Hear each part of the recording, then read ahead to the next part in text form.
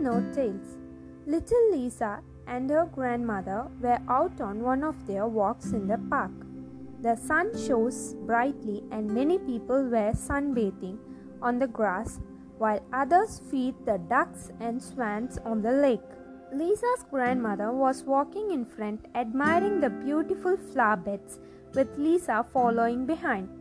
Little Lisa was a good girl, very kind and helpful, but she did so like making up impossible tales.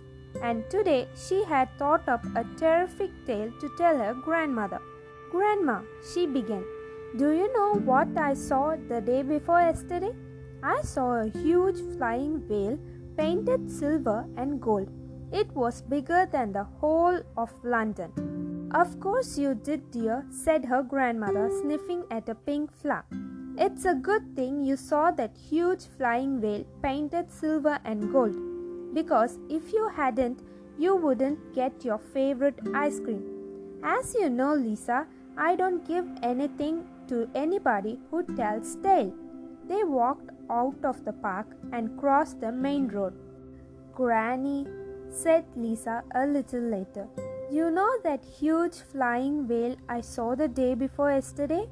Well, it wasn't really flying and it wasn't really bigger than the whole of London either. It was a lot smaller."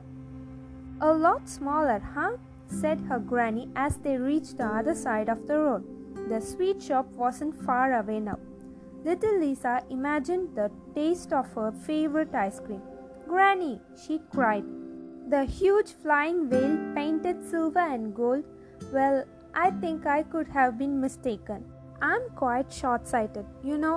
It wasn't such an awfully huge whale after all, but it was golden color. Yes, definitely gold." Granny didn't say a word. She carried on walking towards the sweet shop. Lisa lagged behind. She was beginning to feel worried. Was Granny going to stop and buy her favorite ice cream? The sweet shop was just around the next corner. "Granny, Granny," said Lisa in an urgent voice, just as the door of the shop loomed up. "You know that huge flying whale I saw the day before yesterday? Well, it wasn't a whale. No, it was just a goldfish leaping out of its bowl."